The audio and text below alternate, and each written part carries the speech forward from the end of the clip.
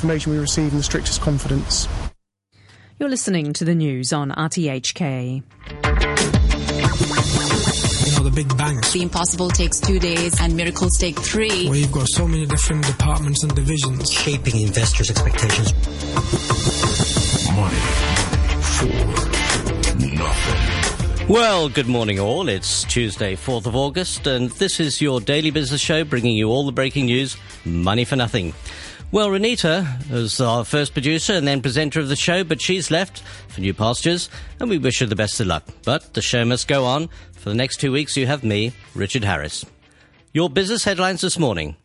LIBOR rate rigging trials claimed its first victim as trader Tom Hayes is jailed for 14 years. Greek shares plunge on the first day of market reopening. HSBC's pre-tax profit is up 10% in the first half of the year. And in other news, Puerto Rico pays a mere $638,000 of its current debt repayment of $58 million. The 3.5 million people of Puerto Rico owe $72 billion between them. If you think this looks like baby Greece, it is. Well, today our special subject is China, and we're led through by the very experienced Hong Kong and China market commentator, Francis Lunn of Geosecurities.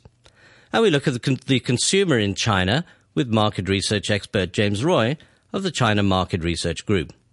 And in the hot seat today as our guest host is the very well-rounded Peter Churchhouse, and I say that purely because his experience stretches from being one of Hong Kong's foremost property analysts to head of research of a major firm looking at all of the markets, especially in Asia. He's also the founder and editor of the Market News and Views sheet, the Churchhouse Letter. Morning, Peter. Good morning, Richard. How are you this morning? I'm very well. Welcome to the hot seat. Absolutely. Well, I'm slightly used to it by now, but one thing that strikes me, Peter, reading a bit of your newsletter, you're always very bullish on Asia, as we all tend to be living in Asia, but let's face it, the market has been pretty poor recently. Currencies don't look good. You know, maybe the dream hasn't turned out as much as we'd hoped. Well, we're certainly in a down phase, that's for sure. If we look at the Morgan Stanley Emerging Market Index, it's down about 5.9% year to date, and that embraces not just Asia, but the rest of the emerging market world as well. But yet the developed market world is up by 7.9%. So the emerging markets are definitely underperforming, and certainly in terms of currencies, that's very much the case. The only currency really that's pretty stable and with very low volatility has been the renminbi in China. Every other emerging market currency has been extremely volatile, and some down as much as 15-20%.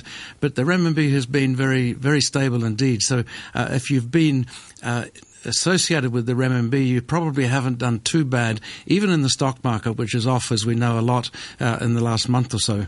Yeah, I think what people often forget with investments that currency is a canvas on which it's all written. So as the currency moves, so do our investments. Well, that's true. And also, if you just take a look at bond markets around the world, we tend to think, in our business, we tend to think only in terms of equities. But in actual fact, in emerging markets over the last 6 months, 12 months, bonds have actually done a lot better than equities in most emerging markets, year to date and over the last 12 months, but certainly year to date for sure. Okay, let's have a bit more news. Former Citi trader Tom Hayes has been found guilty at a London court of rigging global LIBOR interest rates. The jury found Hayes guilty on all 8 charges of conspiracy to defraud. He was sentenced to 14 years in prison. The accusations are summarised by Jonty Bloom of the BBC. The global credit crunch meant banks almost stopped lending to each other at all because they didn't know which banks might go to the wall. As a result, some started fiddling the LIBOR rate to make it look like they were in a better state than they were. When that fact emerged, it soon turned out that the LIBOR market was also being rigged by some dealers to make bigger profits and earn larger bonuses. LIBOR is used as a benchmark for trillions of pounds of global borrowing and lending. To give us a summary of the case, Alex Crystal, who's Professor of Banking at the Cass Business School, spoke to the BBC. One thing you have to know is that you can't influence LIBOR on your own. LIBOR is an average of 18 reporting banks, and they drop the lowest 4 of those, and they drop the highest 4 of those, and so it's the middle 10 which are taken into account when working out the average LIBOR rate. And therefore, if you want to influence that rate, you have to influence other banks as well, and that's where the cooperation or attempt to influence your mates in other dealing rooms would come in. Many of the world's leading banks have already paid heavy fines for tampering with the key benchmark. Hayes rigged LIBOR daily for nearly 4 years while working in Tokyo for UBS and then Citigroup from 2006 until 2010. Liam Vaughan of Bloomberg has been sitting in on the trial and gives his summary. He's the first guy, actually, to stand trial around the whole world for rigging LIBOR. So what happened is there was a big multinational investigation into what went on. That concluded from about 2012, 2013. So that's why you've seen all these fines for different institutions like Barclays, if you remember when Bob Diamond ended up resigning from his post, and at UBS and at Royal Bank of Scotland. So they've all been fined, and now it was the time to go after individuals. And Hayes was, rightly or wrongly, always kind of portrayed as the kind of ringmaster, was the guy that took this loophole in the way that LIBOR was set and took it to another level. And so that was why he was the first to take the stand. So, from here we've got another case that's lined up at Southwark Court in a couple of months. 6 individuals that are accused of working with Hayes. So they would have been watching, obviously, the outcome of today with keen interest. This is the first, and the serious fraud officers have had success, and he's been sent to prison for 14 years, which is a very long sentence. Peter, this LIBOR issue, 14 years. I mean, you get less for murder. Yeah, it's a pretty brutal sentence, I have to say. That's you'd expect some sort of custodial sentence, but 14 years is pretty hard, And as your commentator said before, you can't do this on your own. This is a groupthink for sure, and so I'm fully expecting that you'll see more cases coming. But if that's the benchmark that we're going to be going by, I think there's going to be a lot of worried people sitting around dealing rooms in various parts of the world right now. I can see Francis Lund, CEO of Geosecurities, sitting there keen to get in. Well, I think that is really a very, very tough sentence. I think Nick Neeson got something like 4 years or something like that for bankrupting Barings. So I think the punishment really far exceeds the crime, because it's a white-collar crime. Nobody expects a white-collar crime to get such a long sentence. No, chances are we'll probably see it go to appeal. The Greek stock index was shut just before Athens imposed capital controls at the height of the debt crisis. It ended the day down just 16%, although most market operators were looking at a 20% fall. The banks fell as much as 30%, which was the maximum allowed. Elsewhere, renewed concerns about the health of the Chinese economy helped drive industrial commodity prices down sharply. Treasury bond yields hit 2-month lows at 2.15% after the release of weak manufacturing figures in the US.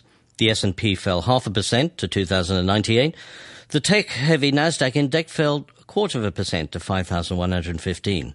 Apple had a bad day, falling 2.5% to $118.44, and it's now fallen about 10% since its February peak. Europe was buoyed by better earnings, with the Euro stock index rising 1%. While mining and energy stocks came under pressure as Brent crude tumbled 5.5% to a fresh 6-month low just a few minutes ago of $49.30. Gold held at $1,086 an ounce, and the price of copper touched a fresh 6-year low in London.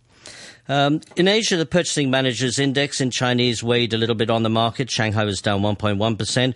Hong Kong was down 1% to 24,411, and the Nikkei lost just a sixth yesterday. The euro is trading at $1.95 and the pound at $1.56. Commodity currencies also come under some pressure, with the Canadian dollar now at $1.31 and the Aussies at just 72 and 82 cents. The loonie, which is the word for the Canadian dollar, the market makers use, was touching an 11-year low. Shares of HSBC rose almost 2% in yesterday's trading after the bank posted better than expected earnings. That's the biggest increase in the share price in a month. After markets, both in London and New York, the price was only just slightly up. But James Ferguson of Macro Strategy Partners lays out the picture. Well, HSBC always had sort of, in the past anyway, these sort of global aspirations when we talked about bulge bracket banks, etc. But their forays abroad have not always been terribly happy. And the core of the bank, the old Hong Kong Shanghai Bank and its Asian business, and the other core, the Midland Bank and its UK business, they've always done really relatively well. But forays into the US, most obviously, have always come a cropper. And same with sort of, other sort of more tentative forays into Latin America, Turkey and other places like that. So it seems that, like many banks, in a more regulatory, challenging world, it's not necessarily worth being big for the sake of being big. And therefore they're sort of pulling their tentacles back in and thinking where they should concentrate and really paying much more attention, rather than to size, to profitability. So big is not beautiful anymore. It's making money that counts. Let's turn back to Francis of Geosecurities for our today's deep dive in China. Francis, Gulliver's Travels, where do you think he's going with this? Well, I think the government has made a mess of the market rescue. I think last week the Chinese government were trying to get from Hong Kong and Singapore Exchange the list of short sellers in the market, and they're creating all kinds of excuses to investigate people who are acting against the market, whoever short sells the market, whoever sold the index down, they are going to pick them up and then fine them heavily. It sounds almost like the Europeans. Yeah, that's right. Put them in 16-year jail sentences, etc., like that. That's too good for them. Yeah, with a environment like that, who will want to invest in China? I really doubt anyone want to go to buy stocks in China now. But people always come back, don't they? I remember when I thought nobody would invest in Malaysia when they closed the market, but people always come back. Yeah, people have a short memory, but this time maybe at least 1 year. So you can basically forget about China and Hong Kong market for the rest of the year at least. I think I just don't see any upside for the moment. What about you, Peter? Well, there's just a never-ending round of events and policies which always seem to be terribly contradictory. For example, yesterday, and reported this morning, that some senior government official is saying there's no need for any substantial stimulus in the Chinese economy. Everything's okay, no problem, don't expect any further stimulus. Well, I fully expect that to be reflected negatively in the stock market in the next day or so, if that's genuinely what the Chinese government is really thinking, because the consensus has been that there is going to be a continuing pattern of stimulus both of the economy and the stock market over the coming months. And if they're genuinely saying we're not going to do that, then I expect to see further weakness in the markets here. But shouldn't the market be taking this with a pinch of salt? I mean, we are actually seeing the Chinese authorities, they've been consistent in saying we're not going to put stimulus into the economy, although they have. But the other thing is, you mentioned the renminbi a little bit earlier. They've been consistent in keeping the renminbi strong, and they have done that. And these are two issues that you would have thought if you're trying to kickstart your economy, you'd want to give it stimulus. You'd want to weaken the currency. Well, no, that's exactly right. And that's why I think they probably will not weaken the currency, particularly over the course of the next 6 months or so. And part of that, I think, is to do with China's bid to join the special drawing rights under the IMF. And in fact, the IMF came out last week basically saying, yes, we think all this intervention in the market that the Chinese authorities have been doing is good stuff. Carry on, chaps, kind of thing. So I think they're just gearing up here. They've widened the band, the trading band for the currency a little bit. So you can expect to see a little bit more volatility. But a 15% decline in the renminbi over the course of this coming few months, I don't think so. But think about the equity market. Very few really foreign investors on a big scale have really entered the Chinese equity market, the A shares and so on. It's been a relatively small band of brave souls who've entered that market. So I think what's been happening in the last month or so will keep those folks well and truly at bay and say, I told you so, we'll stay out. Francis? Well, there's something contradictory coming out. Yesterday, you see the A shares falling some 2% or something like that. Hong Kong market falling 1%. But the ETF, the A50 ETF actually rose. So some people, some institutions obviously think that China market has fallen enough. But that's a good point I'd like to put to both of you. Francis first. Yeah. We all know that markets eventually find some sort of support, some sort of bottom. We're currently at around 3,600 on the Shanghai Composite. Where do you think we might be finding some real support here? I think a reasonable level is really 3,000 because you take out the banks and the oils. The median or average PE for A shares are still at about 30 times. And compare that with 16 times in S&P and the Euro stocks, I think. So even at 3,600, I think A shares are still overvalued. So you reckon to come down? So you reckon around 20% overvalued? Yeah, definitely. Peter, that's probably not a bad guess. I think that's there's a lot of common sense in that.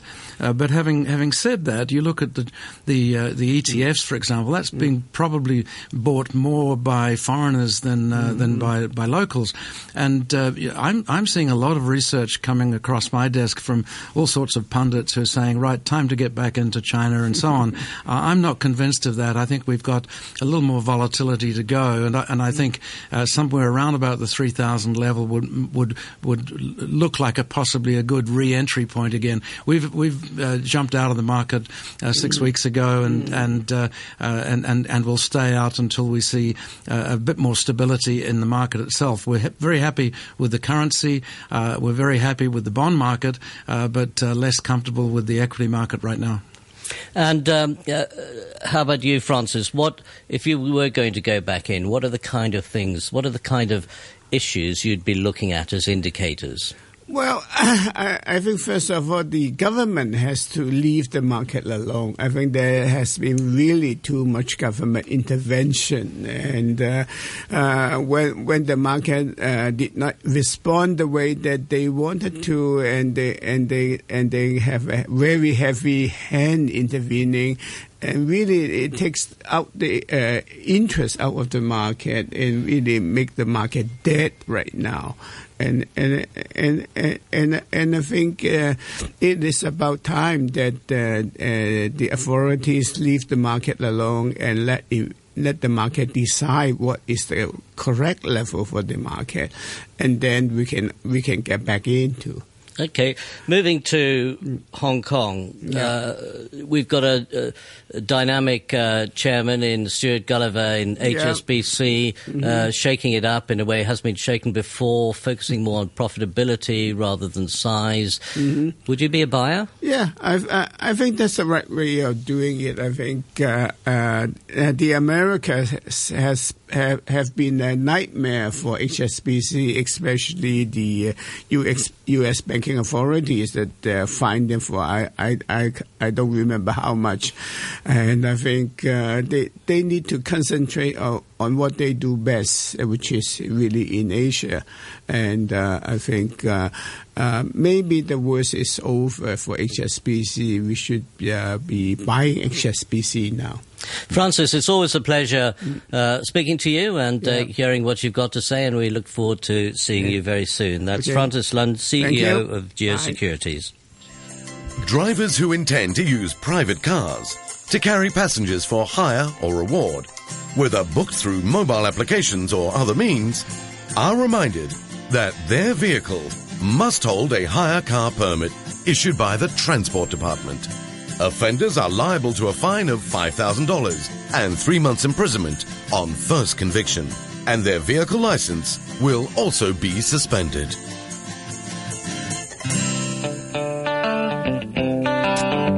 Turn it up. Well, we've got another angle on China now, from the market research point of view and the consumer. We've got James Roy, who's Assistant Principal of China Market Research Group in Shanghai. He's currently in Shanghai. His area of focus is consumer products, retail, travel and tourism. Good morning, James. Morning. Great to be on the program again. Yeah, well, great to hear from you. Now, hearing so much bad news about China and the economy, and it's always good to have somebody on the spot. What is the consumer actually doing in China? Well, it's definitely true that, you know, in this summer, with the poor performance of the stock market here, you know, consumer confidence has taken a hit.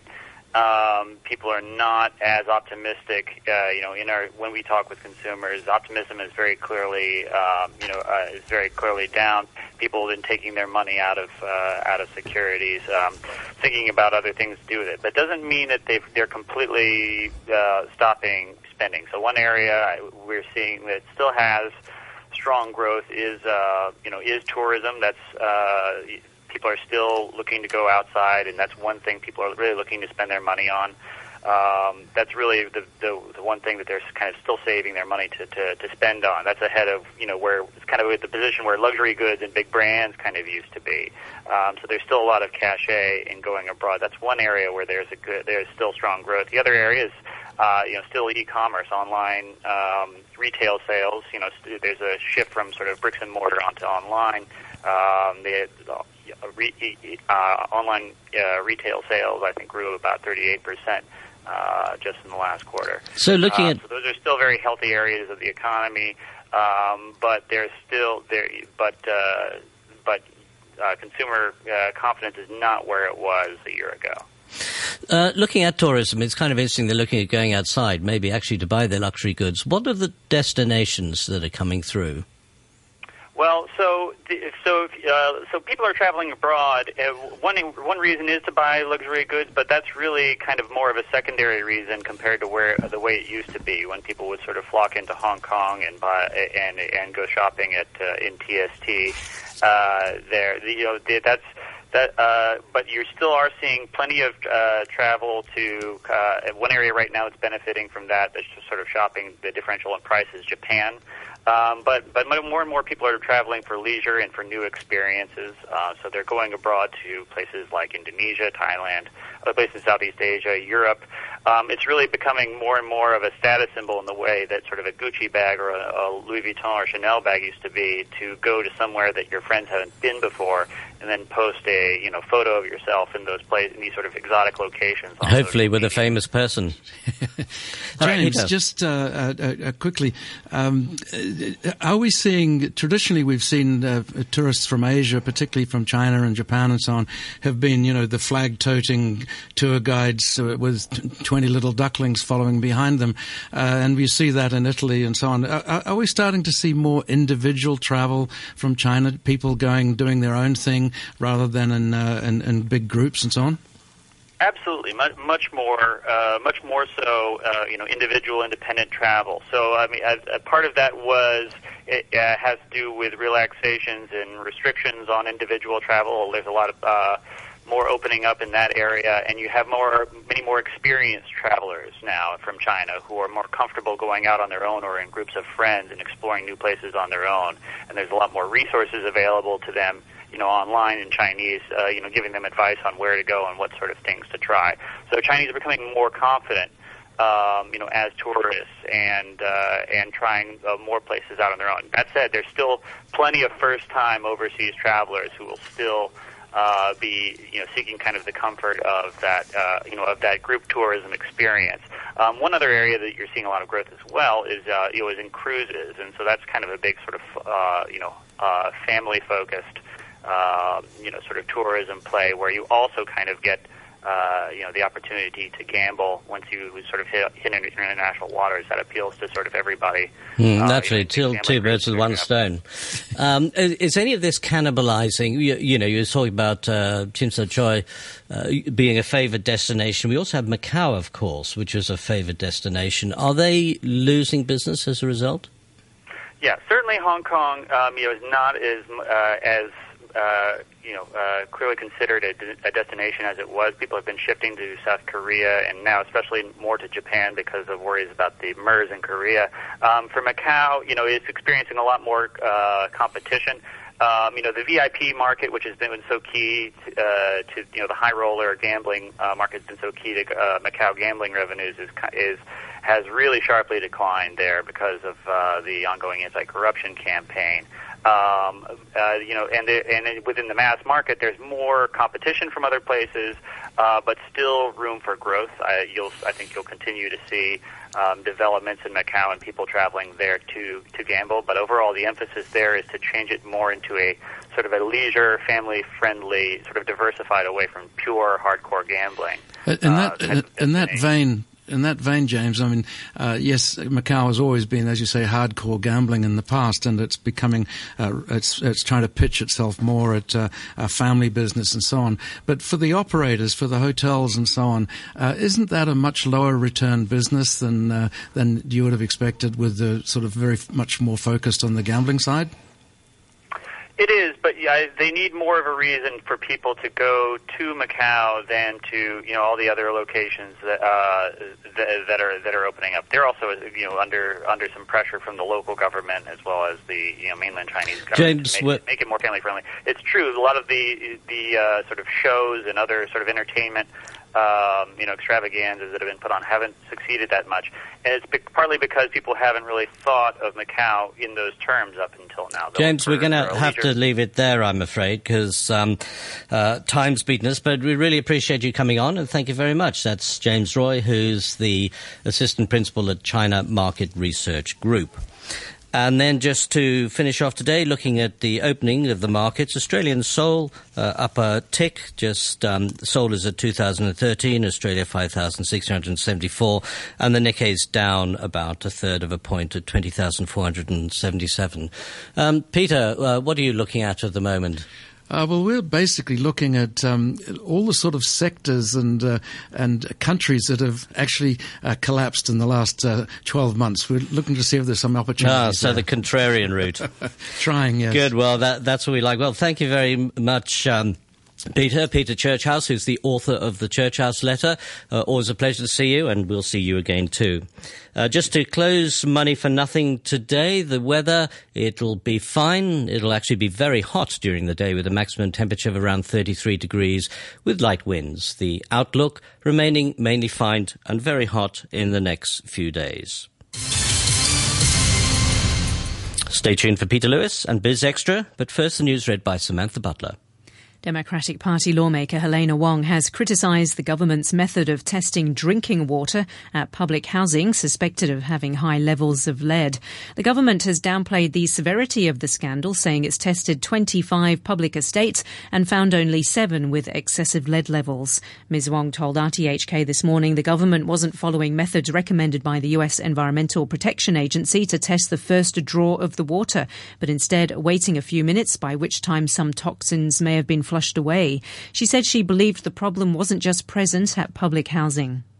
The coordination among different policy bureaus is not as effective as we want it to be. Since this water contamination issue has become I would say it is quite disastrous, because it spreads from one housing estate to another housing estate. And we can anticipate that we will have more and more public housing estates, including private housing estates, having this kind of problem. And the number of people with high lead in their blood level will be getting more and more. And it seems that at this stage, the government just do not have the kind of momentum and power to solve this disaster.